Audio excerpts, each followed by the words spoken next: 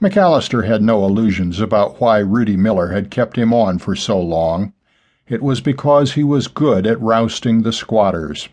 After all, he'd been doing it ever since the old man had hired him, a green kid from Arkansas, for $2 a month and board. But bigger challenges than they'd ever faced before lay ahead. If the newcomers pouring into New Mexico weren't driven out soon, there would be so many of them they'd stay and breed and stick.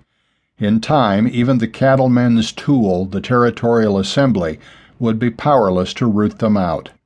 Then the big outfit's days would be numbered. If McAllister and the others like him couldn't drive them off the land one way or the other, then their own days would be numbered too. The boss had made that clear even as they'd gobbled oysters and sipped the red claret that had come all the way from France. Yes, Raleigh Thomas had best hold the thought, keep the anger in check but seething just below the surface, for the proper time, for the time when they would go to the woman's place again. Rudy Miller sat down in a rocking chair a few feet away. He was a smallish man with a red complexion and a soft, small mouth. Only the steel blue of the eyes and the strength in his hands displayed his true character. "Lovely evening, Mr. McAllister. Best ever a man could want." "That it is, sir." "God has been good to me this summer. I trust he's given us a bounty of fat calves." "Yes, sir."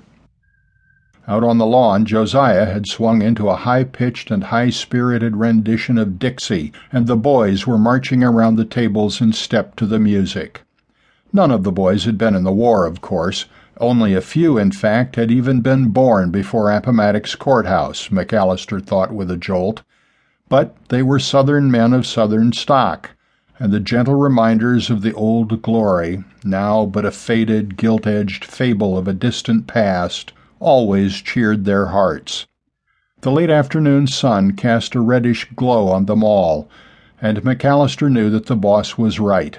It was a lovely evening. "Indeed, God has been good to us here," Rudy Miller said, punctuating it with a self-satisfied belch. "Now it's up to us to husband what he's given us." McAllister nodded in agreement and looked again toward the boys on the lawn.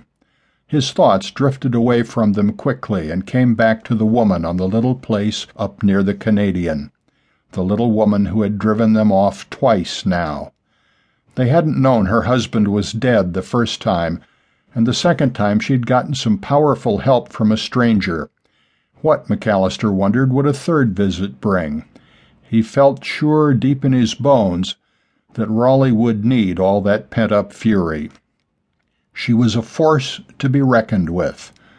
McAllister realized he respected her, even if she was a squatter intent on gobbling up the range that belonged by the right of first claim to the Millers and Chisholms and the rest.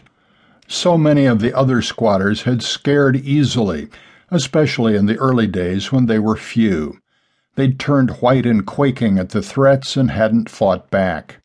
Usually all it took was throwing a rope around one of the men and dragging him through a patch of prickly pear.